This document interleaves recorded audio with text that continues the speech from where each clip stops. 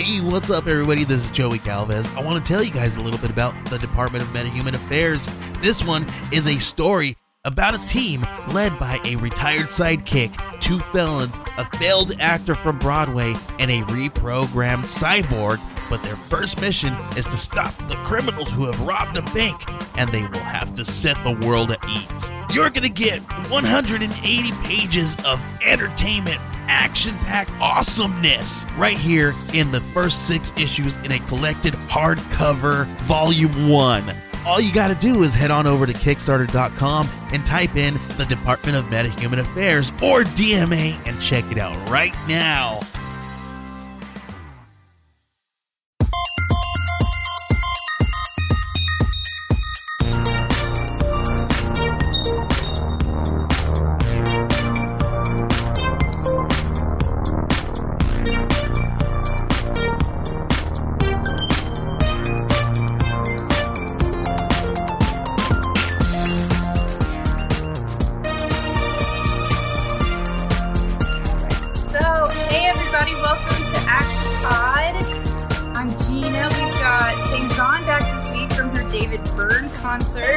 Oh, yeah. Hey. Yeah. I'm back.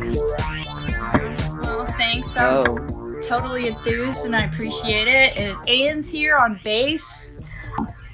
Are we talking about McCarthyism? That's what I thought we were talking about. Right off the bat, I have to know, are you now or have you ever been a member of the Communist Party? I mean, I kind of feel like I sort of lean a little bit that way. I mean, a little bit. Well, what's so funny is that the more research I did, I was like, oh, like, we would be toast. Yeah. In all of these hearings, it's like, do you know any homosexuals or Jewish people? I was like, you mean like all of my friends? Yeah. You mean my favorite people in the entire world? Right. Are you talking about the people I hold most dear in my life? Yeah. Are you sympathetic with like poverty or something like around the world? Do you read international literature? It's like, do you like to dance with abandon? Is that a communist thing? Well, apparently it is. Okay, wow. So let's start at the beginning. So today's topic, we're talking about McCarthyism. And if this is your first episode of Axopod, I can't imagine it because we've got about 25 listeners in. I just want to thank you guys for coming back again. We have literally dozens, tens of 11s of people.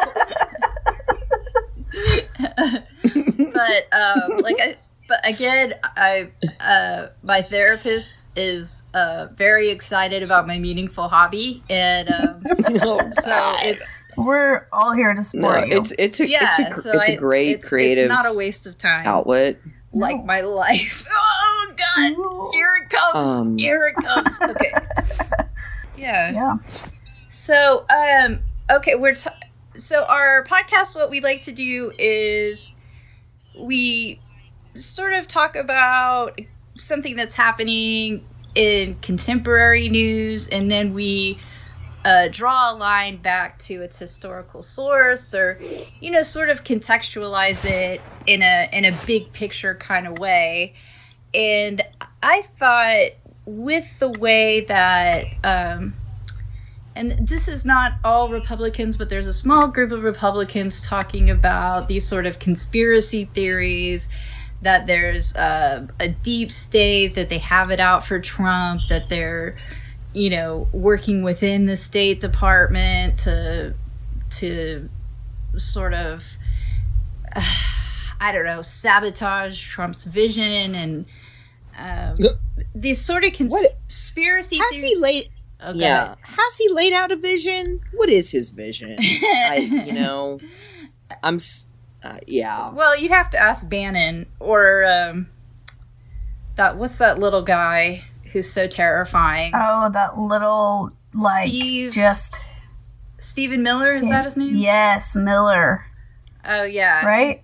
Yeah, with the weird like pointy face and like he definitely looks like he lives on the periphery of the wood. He's definitely. You could just see his little hobgoblin face poking out in the moonlight. I am. Oh, okay. Yeah, I had to Google. I had to give it a Goog. Steve Miller. Yeah. To see who. Yeah. Yeah. No, he's definitely. He's Yeah.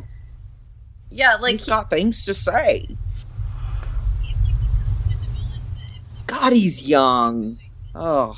Yeah, he's like way too young to have all this power, and he's just like feeling so gross about it. But okay, so anyway. Yeah, sorry. No.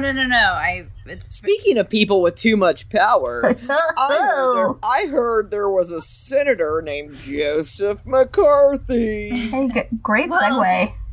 That is a good segue. But yeah, so that's what I was going to say, is that the conspiracy theory atmosphere lends itself back to a point in time in our own history where we allowed conspiracy theories to grip the hearts and minds of Americans, and it really did a lot of damage, and that is it's actually the second Red Scare. We already had one of them, so this is the second Red Scare and McCarthyism. Right. And so that's our topic for today. Hey! There are a lot of parallels to what's going on now. To the point where... even to the point where I'm surprised that more people don't talk about it or in any way act differently than the first time to hope for a different outcome. God, I was just reading something about why you don't hear about it. It's because obviously, like, at the time, liberals or Democrats were against it, but then the Republican president supporters ended up not liking it or something. So it got to the point to where nobody wanted to talk about it or something.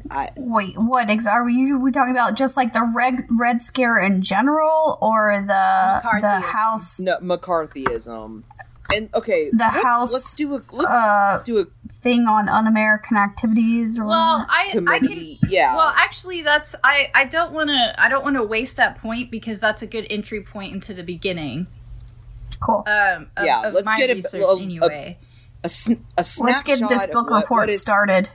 Yeah. This is where it starts. Okay, so. Right after World War II, Roosevelt, as you know, had a very long presidency. The Democrats were in power for a long time. And the Republicans, they did not have an in because they couldn't run against the economy because, again, this is after the war, after the Great Depression, and Roosevelt had done the New Deal. And so to run against that, it was just counter to the feelings of Americans at the time. So their way in, their hook, was to run on social issues. And at the time, what was prevalent was a sort of sinister undercurrent of un-American activities. Okay. That there could be a communist hiding in plain sight, and that there were people who were actively trying to thwart our constitutional values. And people thought that the Americans that they had been screwed by the Soviet Union after World War II, that we had lost China, we had lost Eastern Europe, that they felt that we had gotten a bad deal out of that, and also, the Russians had gotten the atomic bomb. So that's where we are.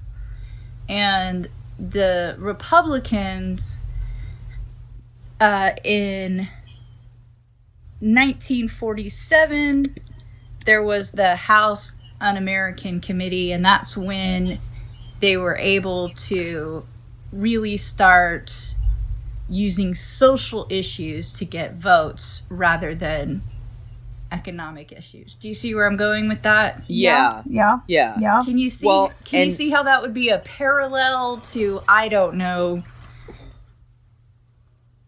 current? Let's current administration. Yeah, exactly. Nationalism, isolationism. It's the same brand of Republican. Yeah. Well, here's and then what facilitated it. Yeah, that's right. Was Truman's. Okay, Truman had Executive Order 9835. Did you read about this? No, go for it. Oh, okay. And that's in 1947, and it's this executive order talking about the loyalty. The loyalty, yes, exactly, and it sets up the procedures for the administration of employee loyalty program.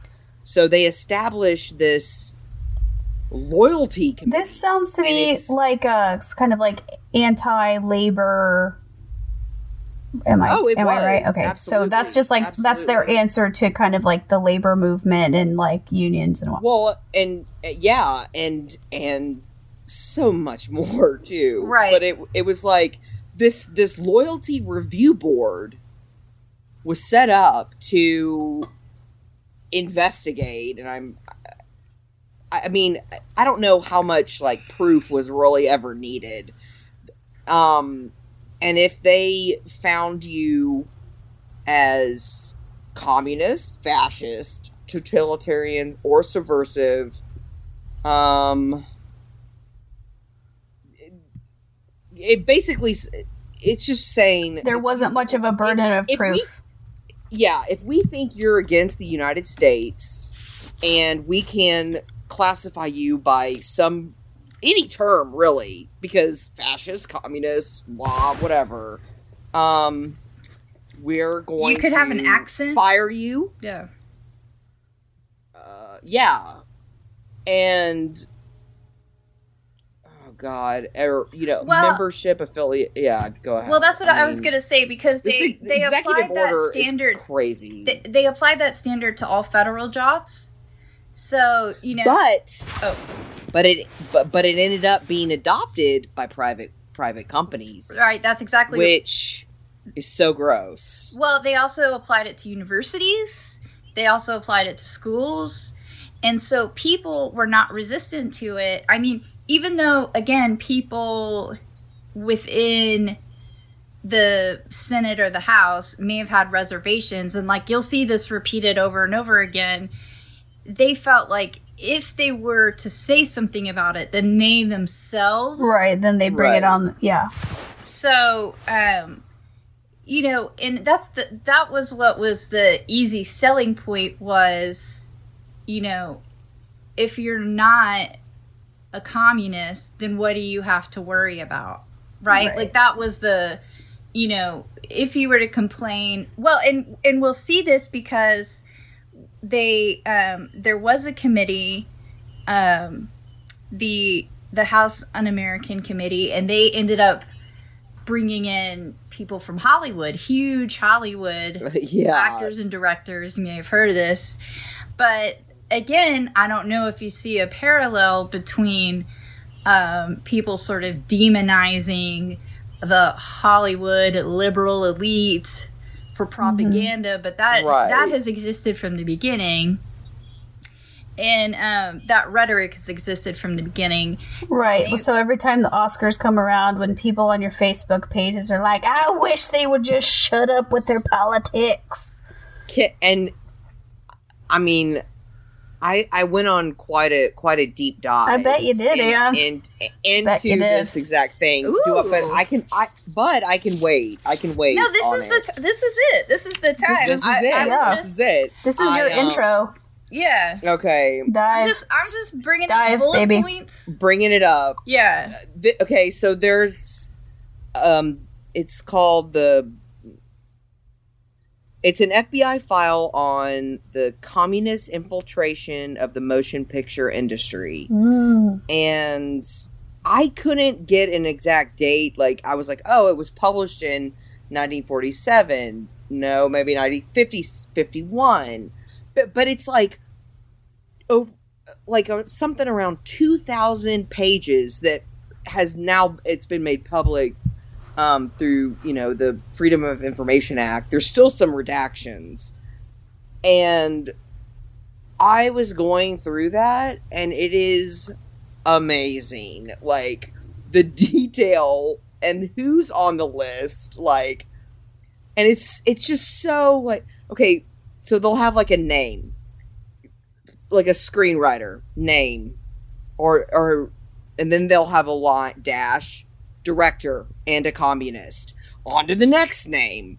Langston Hughes is on there. Oh, of course he is.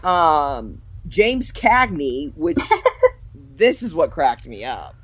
Because I don't know if y'all ever saw the movie Yankee Doodle Dandy. No, I did not. I did not see that. I did. I bet. As a child about 100 times. Oh, God. I actually remember you in a drunken state. Yeah. Marching around singing Yankee Doodle Dandy. Oh, my God. I have a very clear image of that in my head. Yeah, and for people out there who think I'm singing the what Yankee... No, this is James Cagney, or his character, George M. Cohen. Oh, God. Oh, God. I'm a Yankee Doodle Dandy, a real live, a Yankee Doodle do or die, a real live nephew of my Uncle Sam, born on the 4th of July. Yeah. Communist. I mean, it is. I'm like. What about that movie? He was singing it ironically, guys. Over there. Send the troops, boys, over there, and we won't come back till the, Russians are dead, or whatever. Right. I mean, the movie is all about... Yeah, but, I mean... It's a patriotic musical. Right. Yeah. Yeah. He's on the list. But what about his, personal life? That's all that he could all be a donated cover. money to the Communist Party. Well there you go. There you have it. Guilty. Well, here's the thing is that, going off of that, they brought in everybody from Gary Cooper to Lucille Ball. Orson Welles. Orson. They talk about him. What? He talked about frozen peas and green penis. And anyway, I was so can I say one more thing about they also talk about that there's a Hollywood anti-Nazi league, which they call a front for the Communist Party. Right. So oh my God. That makes sense. Well, it does make sense if you kind of extrapolate all that ideology right now, And then this is my absolute favorite part of the document is the description, the movie review of It's a Wonderful Life as being communist. It is amazing. Okay, so I'm going to give you a couple quotes from this FBI report. Oh, God. Now, the person who they're quoting and they interviewed, that name is redacted. In my head, I'm like, is it Jimmy Stewart? I don't know. Donna Reed? Who knows? So the film represented a rather obvious attempt to discredit bankers. Oh yeah, the bankers. By casting Lionel Barrymore. What's his name? Potter? Potter. Yeah, Potter. Yeah, as a Scrooge type, so he would be the most hated man. This is a common trick used by communists. It goes on to say that the movie deliberately maligned the upper class, attempting to show people who had money were mean and despicable. And that if this, name redacted, if they had made this movie portraying the banker, he would have shown this individual to have been following the rules as laid down by the state bank examiners in connection with making loans. So yeah, Jimmy Stewart was really that would have been a great movie. That would have been a great movie. So the banker's following the rules, and there's no conflict. It's just we're watching people in a town. I mean, I'm sorry. Those are the breaks, Jimmy Stewart. That's how it goes. Yeah. Those are rules. The banker followed the rules. Why is he a meanie? This is a trick of the communists. Yeah. Well, and that's it. It's a Wonderful Life, guys. It's a Wonderful Life. Have you seen that movie? I've seen it. It's dark. Like, it's about, like, suicide and, like, people, and, like, I'm a dork, okay? I love that movie. I absolutely love that movie. I guess another reason why you're on the blacklist, Dan. Exactly. All right. Well, what I was going to say is that it could be perceived as anti-capitalist, right? And so obviously, yeah. And that also class war. It's an underdog story, right? No, and I'm not arguing with you. I know, but I want to argue with what. And we're all on the same side. We've got so much information to get through. Yeah, we can. I know. I was so excited to sing Yankee Doodle Dandy. I know. And get into It's a Wonderful Life. No, that's great. I'm gonna be okay for a while. All I'm gonna say is that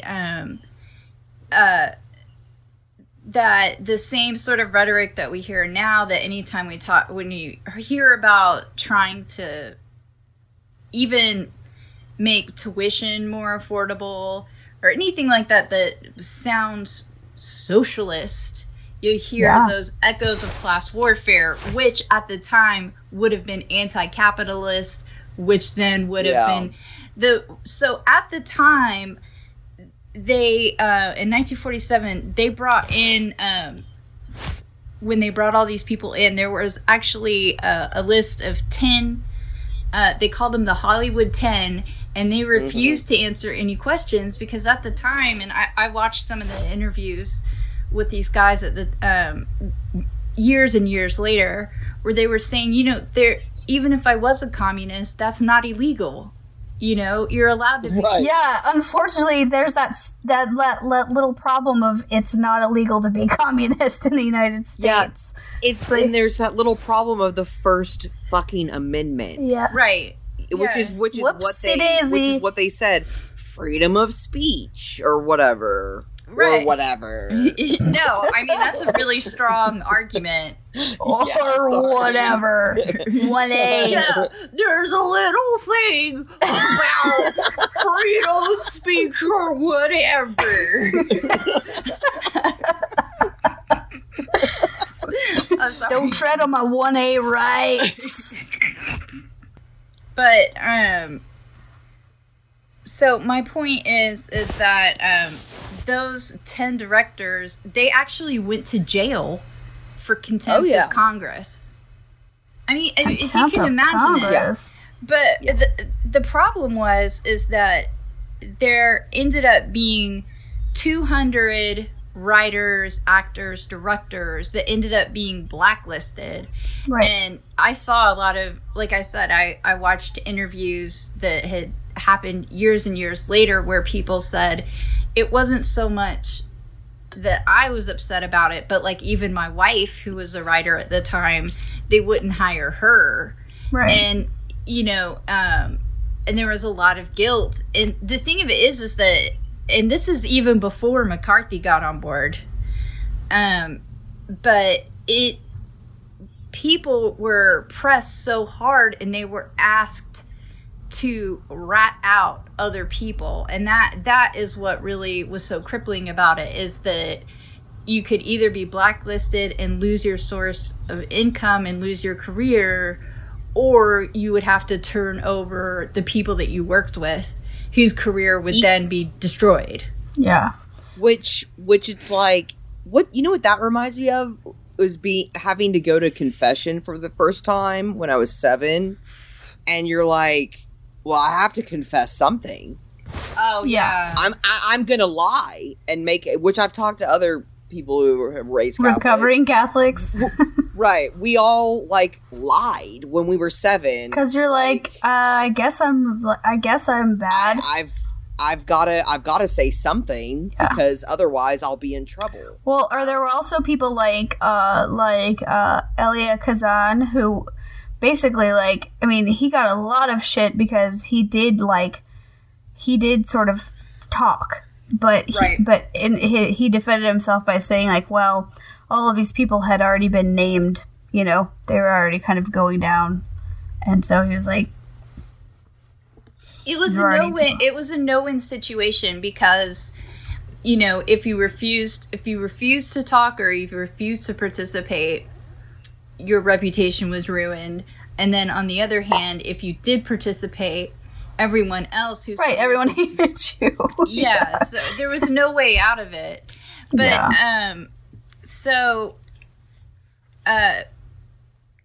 this environment was already pretty ripe for somebody to really come in like the Music Man. Oh, good. Here we go. And really take advantage. And that's where we meet good old Wisconsin senator. A middling senator. Who liked to drink. And you can and you can tell because he is sweating every speech. I mean, there's part of me that's like, wow. I mean, there's like a force of just pure, like, he is driven by just nasty, you know? Because, I mean, when you're that intoxicated and you're still just like a dog on a goddamn bone, like, you're still so driven. I mean, there's a part of me that's like, wow, that's kind of impressive. I mean, obviously it's dedication. Yeah, it's like disgusting, but it's like, geez, where do you get that drive from? Yeah. Well, you know, he was kind of he was a flim-flam man, you know. Yeah, from the start. Yeah. He had run a crooked election, you know, by saying very untrue things about his opponent. He bolstered his military career, right? Yeah, he was Tail Gunner Joe was his nickname, even though he had according to him, right? But he had actually never run a military exercise on a tail gun. I don't know what it's called. Yeah. This is where all the military history people are cringing. But anyway, he had been in the Pacific, but he didn't really have any sort of combat experience or nothing. Didn't he break his wrist or something, or sprain an ankle, and he didn't? I don't know. Well, yeah, but he didn't have an impressive record. More than anything, he was a really likable guy who partied and made friends, but he didn't fight. He did not serve much. Was he likable? Was he? Oh, yeah. Oh, okay. I thought everybody kind of didn't like him very much. When I was sort of reading it, he reminded me a little bit of Ted Cruz, where it's everyone's ugh. Well, it's because he looks like Ted Cruz. That was. Does he really? I didn't look at a single. Yeah, picture. He does. Yeah, he does. But no, because he had the superficial charm of a psychopath. Okay. Yeah. Okay. He was this one. He was charismatic in a way that he was glib. But in the way that he was described was... Well, I guess Ted Cruz is charming to some people, just repulsive to me personally. No, but that is not... That's how... lots of people It's more like him. Ted Bundy than Ted Cruz. He just looks like Ted Cruz. Okay. The only reason that he was only unlikable in hindsight. Like, oh, really? So, okay, that's not the impression I got, but I hear ya. All right. Well, because at the time, let me present my case for why he was likable. Yes, is because he was a partier and a gambler and a drinker. Yeah, and so in that way, he was able to get people to give him insider information and that sort of thing. But he also would turn on you, and so they knew that he wasn't trustworthy. But he could also, but it was his superficial charm with the press that catapulted him to his position of power. Like that's what Ted Cruz does not have. You know, I mean, that is my argument anyway. But yeah, no, I'm buying it. I'm picking up what you're laying down. But the way that I heard him described was he had this, like a paraphrase quote, but they said that he had the body of a man, but he had the spirit of a little boy who was tearing the wings off of butterflies. Oh, God. Ew. Oh, Jesus. That he really... Good God. He knew the damage that he was doing, and he loved it. Like, there was a part of him that... Ew. What a piece of shit. Is that he had a very good partner in crime, Roy Cohn, who also is related, that also shows up in our current situation because he was also Donald Trump's lawyer. Wait. What? Roy Cohn? Wait, what? You don't know who Roy Cohn is? Wait, what? No, wait. So this guy who worked with McCarthy? Yeah, he's still trucking. No, he's still trucking, and is Donald Trump's lawyer? No, guys, he died in the 80s. Okay. You're making a comparison. No, to a current situation. Yeah, I'm so confused. Well, okay. I'll just tell the listeners that my friends have been drinking. Wait, what? So, well, you said that he was Trump's lawyer. Yeah, he was Trump's lawyer. If you would honestly let me, okay. All right, I'm gonna be quiet. Anne's gonna be quiet, and you are going to clear the air. About 2 months into office, Trump said, "Where's my Roy Cohn?" Oh. Yeah, Cohn is a very important historical figure because the style that Trump adopted, Roy Cohn was his mentor. He was his lawyer for several years, and he got his start during the McCarthy trials. And that's why he's important in the narrative. Oh. Thank you, Gina. Thank you. His first case was, in fact... All right. I want to just take a moment to soak that in because that just is so fucked up. Yeah, I told you it was going to pay off if you gave me a chance. I know. You always Guys, do it, Gina. I don't know why you don't believe in me. I do. I always do. This is more than I could have ever expected. I would have brought this is a very vulnerable podcast. We're all having a lot of feelings. Everyone's very vulnerable. We're all vulnerable. Well, because we're all communists. I'm just kidding. Yeah. Yeah, this hits really close to home.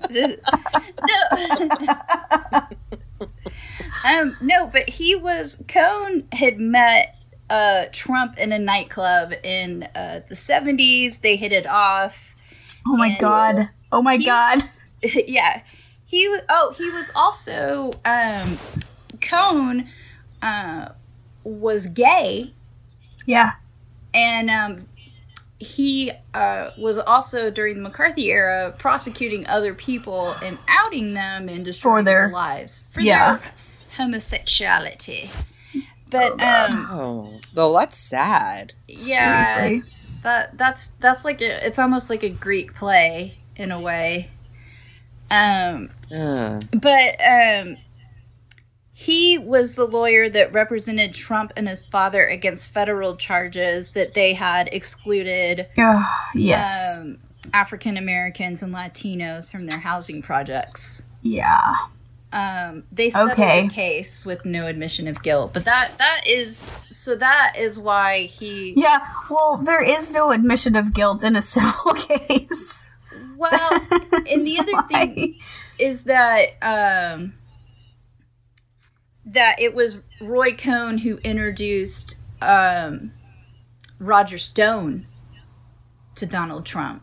And you're going to remind us who Roger Stone is. Oh, I don't know. Roger Stone is the guy who, during the campaign, talked about WikiLeaks. And he was the one who had talked to Julian Assange. He has those circle glasses and white hair.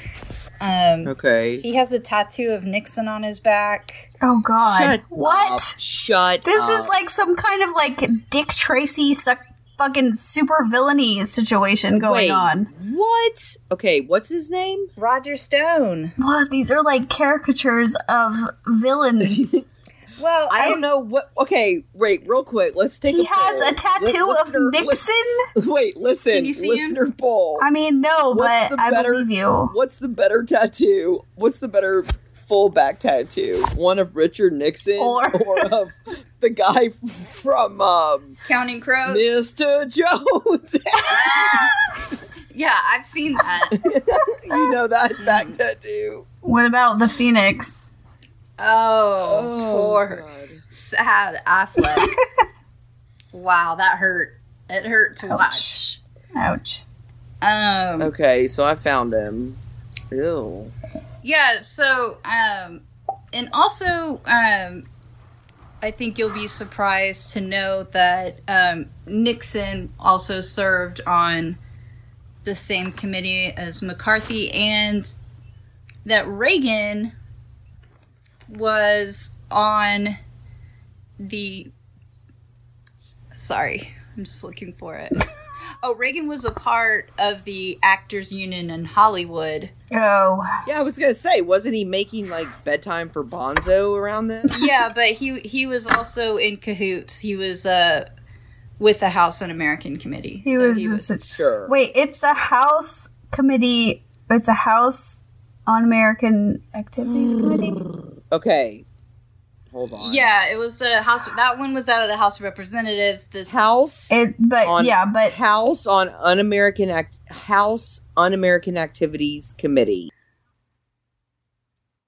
But McCarthy was a senator, so that's a nice little. He just kind of brought it all. Yeah, it was different.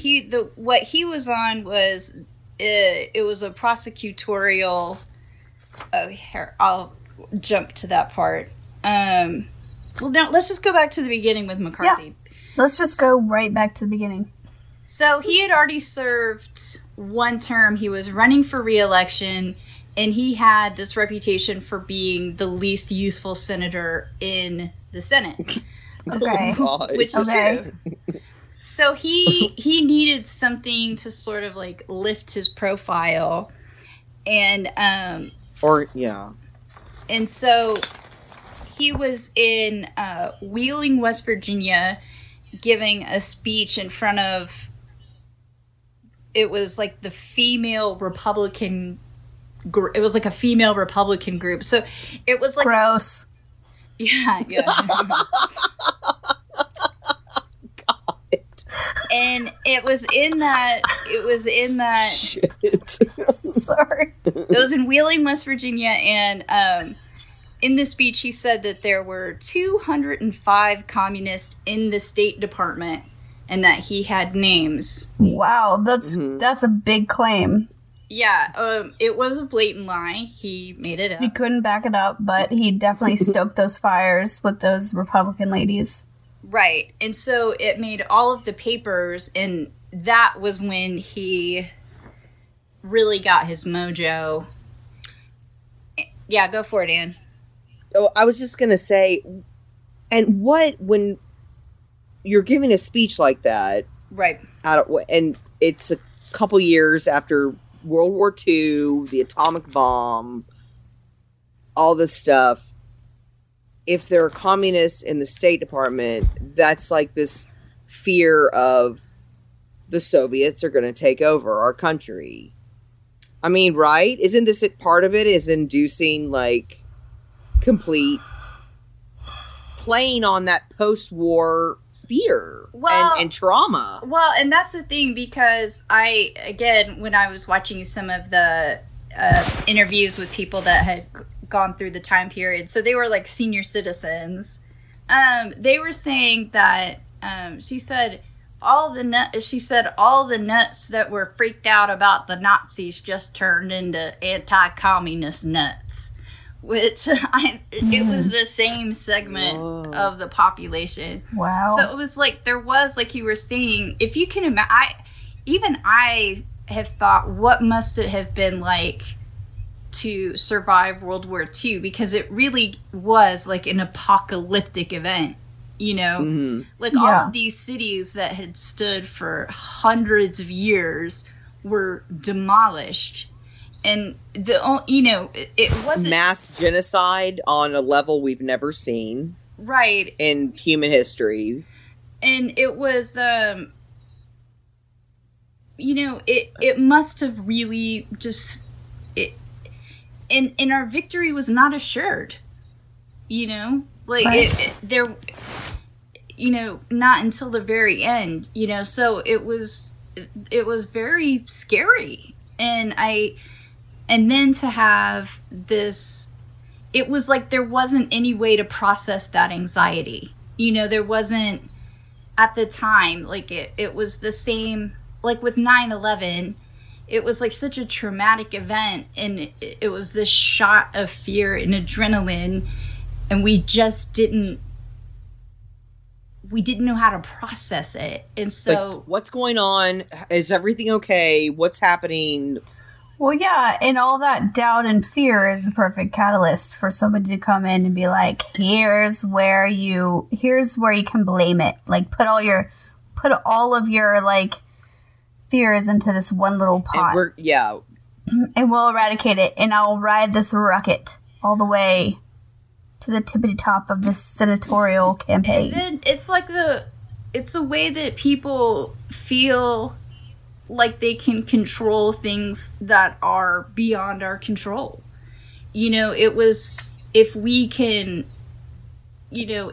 find every villain, if we can make sure they're not in our schools, in our universities, in our movies, if we can root them all out, then we can be safe. So it felt like the people were doing something. It's like, if I could, rather than feel as if the fear was controlling everyone, they could get involved in an activity to control it. Do you see what I'm saying? Yeah. Mm-hmm. So, but we also have to remember that J. Edgar Hoover was the head of the FBI at this point. So he wasn't helping. No. Gosh. And but you know what? Like, it's sort of comforting for me right now to know that, like, yeah, all of this, like, crazy, shitty stuff was happening back then, and we did have, like, the swing of the pendulum, and things felt at least sort of okay for a while, and now they're kind of crazy, but we'll get back, like, we will, right? I mean, like, right? if we were alive, in, like, 1950, I would be like, kind am I taking crazy pills? Like, what's going on? Yeah. Like, this is, right. So, okay. And yeah, that was the reason that I wanted to cover this too, is because I wanted to show what it took to sort of break the spell, because I feel like that sort of character could present itself in this environment as well. But what I wanted to, the piece that I was looking for is that it was it was a subcommittee United States Senate Subcommittee on Investigations, and that was what they used. That was what they used to. That was Roy Cohn was the lawyer that helped to do. I mean, what ended up being hundreds of investigations, and it would take like all day long. But what ended up, the other thing that I thought was interesting about the parallel between then and now is that McCarthy was good at playing the press, and he understood that there was an intrinsic weakness of the press, which is that, and this is a quote, that in order to appear objective, that they would report exactly what was said, even if it was unsubstantiated. So he knew that he could say whatever he wanted, and that even though the members of the press knew that what he was saying was untrue, they printed it because they're reporting what he said. Right. And so the accusations would make the front page, but any sort of retraction that was printed would be buried in the paper days later. So it would be the accusations that people would remember.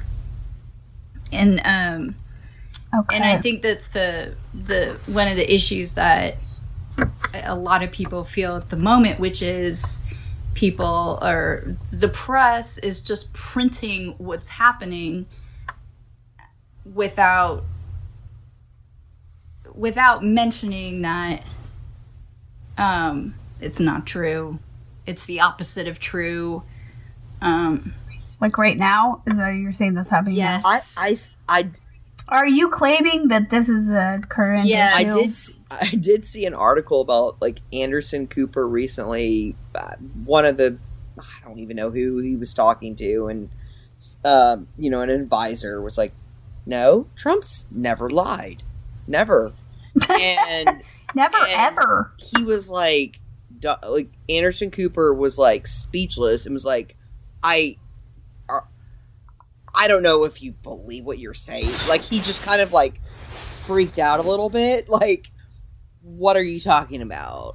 Like, well, there was recently somebody on Fox who was like, the swamp this is the swamp you created, and like somebody on Fox recently called him out. Yeah, I saw that like, too. Today or yesterday. Yeah, it was a strong quote, but I think that it was a strong stance. But yeah, what I was gonna say is that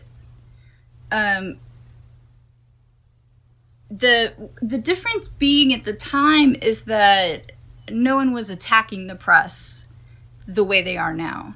Like McCarthy, he used the press, and he liked the press, and he was sort of courting the press, right? Which Trump also does, but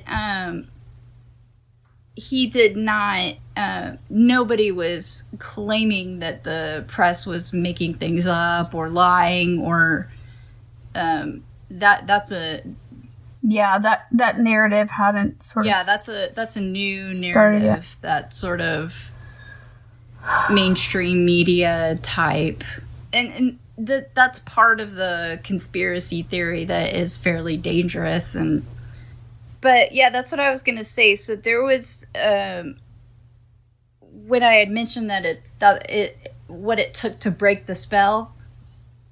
It was Edward R. Murrow. He waited until I think it was 1953 or 54, because this is when McCarthy started going after the army, and that was like a bridge too far. Yeah, that's gonna be. And that's where your drunken escapade is gonna happen. But to his own detriment, because he ended up losing sponsors, and CBS was sort of upset with him. He was the one that sort of called out McCarthy and his methods, and it was and even Eisenhower, which, by the way, I know we're tough on Republicans, but Eisenhower kicks ass. I mean, like, time and again, anytime he shows up, he does something that is pretty cool. Because he knew that if they televised the hearings, that when people saw the methods, that they were going to turn on McCarthy, because they were... Well, yeah, he gave him just enough rope to hang himself with. He was like, he's going after the military at this point. Let's just put it out there. Let's let everybody see. And then, but he was judicious that way. I mean, it was a very King Solomon move, because what he could have done, you know, from the executive branch is call it all off. He could have just stopped the Senate hearings, but he didn't do that. You know, even when he was going after the military, because as we know, he was a military hero coming out of World War II. Mm-hmm. Yeah. Anyway, but yeah, you're right. He just gave himself enough room to really show, because also, you know, people were those sort of, you know, innocent until proven guilty, and those are fundamental American rights that people really believe in. And so when they saw that, you know, people were being essentially taken to trial and their careers could be ruined without evidence, that just, well, that's what seemed un-American. Right. But this is when there's the very famous quote where it was Senator Welch, and this is the turning point, where during one of the hearings he says, "You've done enough. Have you no sense of decency, sir? At long last, have you left no sense of decency?" And, you know, that was when everything sort of, you know, the spell was broken with, you know, when you had Edward R. Murrow, who people really trusted, and, you know, people really saw the methods, and they saw sweaty, drunken McCarthy going after, you know, young soldiers, and it you know, they realized that they had sort of, they had gone too far. And yeah, I mean, they had basically let themselves be led into this situation by this person who was not operating at full, like, capacity. Right. But, yeah. And I think that, you know, like you were sort of talking about earlier, is that I think there is going to be a breaking point in our own current situation. I don't know what it's going to take, or I have 2 documents from Truman's papers. Great. Addressing this topic that I think illustrate 2 interesting points, different points. If I could share them, there's no segue. I just want to interject because I really think this is interesting. Yeah, go for it. But it might not be. But well, the first it's a letter written to Truman in 1948 by Walter White, who's secretary of the NAACP, and he brings up a point which, throughout reading and thinking and about all this, it's like this whole loyalty thing. He brings up this concern of associating interracial matters with disloyalty. And so it gets into this, you know, this is also the time, like, civil rights, the movement at that time is about to break, and talking about using, like, this loyalty program as, like, as just kind of another way to persecute minorities. That's a nice cover, like, yeah. you know, so... he makes some really good points in a letter about his fears of McCarthyism. Did you want to... That's what I wanted to say about that. And then, what? Did you want to tell what the points were? Yeah, the specific points. Okay. I mean, I thought that's where you were going. The present procedure of confronting employees with charges based on hearsay and doubtful sources has done much to embarrass and intimidate loyal citizens. We therefore respectfully urge that the review be made of the present loyalty program. The NAACP is particularly interested in preventing biased informants and officials from using loyalty program to persecute members of minority groups or persons sympathetic to the program of civil rights. Yeah, that's amazing. That was pretty courageous. That's a good point.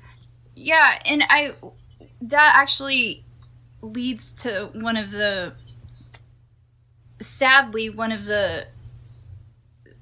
biggest outcomes of the loyalty programs and the sort of second Red Scare was that it irrevocably damaged the progressive cause, because there were so many voices that were blacklisted or silenced and that were not communist, but like we were talking about before, that if It's a Wonderful Life could be seen as propaganda, anti-capitalist propaganda, I mean, the bar is so low that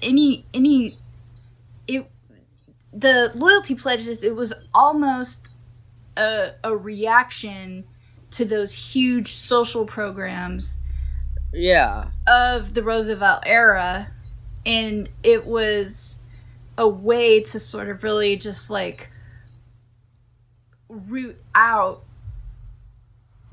you know, what I guess more conservative people would consider fairly threatening, which were these ideas that were really sort of, you know, your way of life, where there's segregation and there's a power structure, and challenging that power structure, well, is that being a loyal American? Because this is what we do here.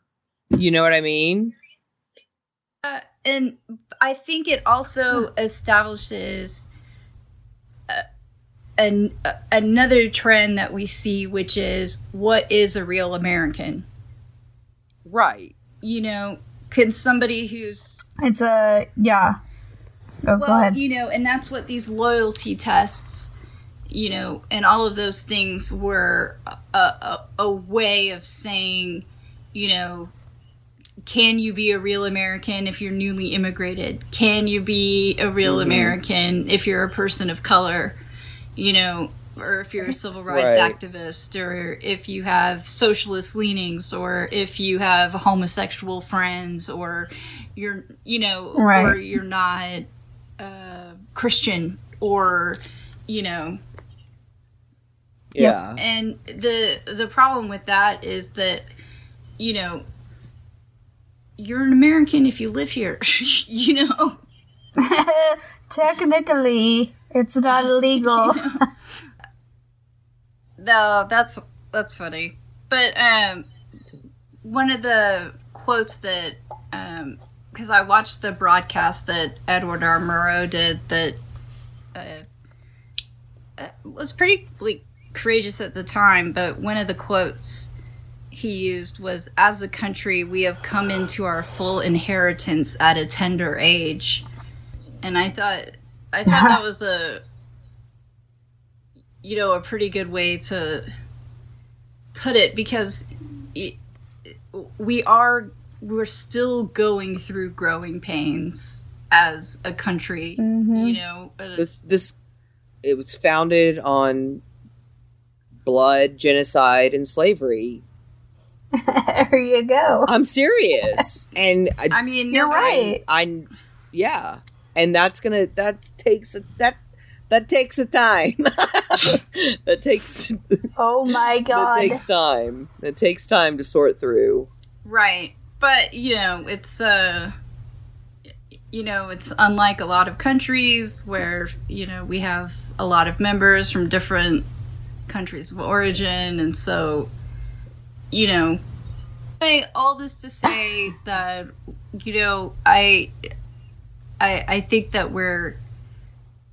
we are fairly young for our country still, that we are still going through growing pains, and that we're having a hard time establishing what it really means to be an American, and that has been a difficult definition for a lot of people to arrive at, and that these sort of loyalty tests, and you have to prove how much you love this country, and those that is dangerous rhetoric that has never ended well, right, right. That is a lesson that we can learn here, is that usually the people that are here for the most part are happy to be here, and they just want to live their lives. There's no other sinister motive. They're not plotting against anyone. They're not trying to steal your career or build a robot to take your job or whatever it is. But just to wrap things up, better dead than red. Right. And hopefully we can, let saner voices prevail, and we've been in a jam before and worked our way out of it, and hopefully we can do that again. That's also how did we get to the point where we were so anti-communist and anti-Russia, and at this point,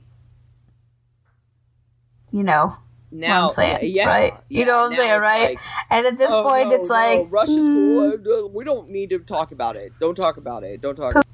Right. Yeah. Right. The fear that they're talking, McCarthy's whipping up about, the Russians are taking over or getting involved, asserting themselves, communism, or whatever. Yeah. Well, where's your outrage now? Yeah. It almost... Now that we know that the Russian troll farms were responsible for things like Jade Helm. Oh, that's right. That's right. That's a very good point. It almost makes you think that maybe they never really cared that much. Right. Wait, what? Wait, what? Wait, what? They never really came in. Yeah. Do you mean it's not about creating a pure patriotic America? I don't know. Do you mean it's not in the country's best interest? It kind of makes you wonder. Yeah. Do they really care in the first place? Yeah.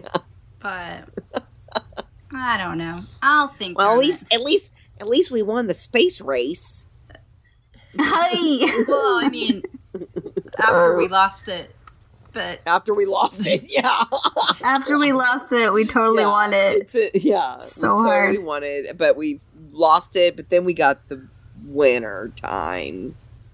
Oh wow! God. Look.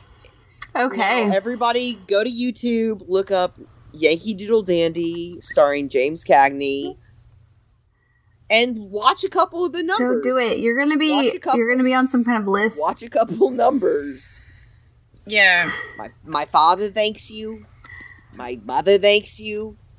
My sister thanks you. And I thank you. Well, and we thank you for listening. Thanks, as always.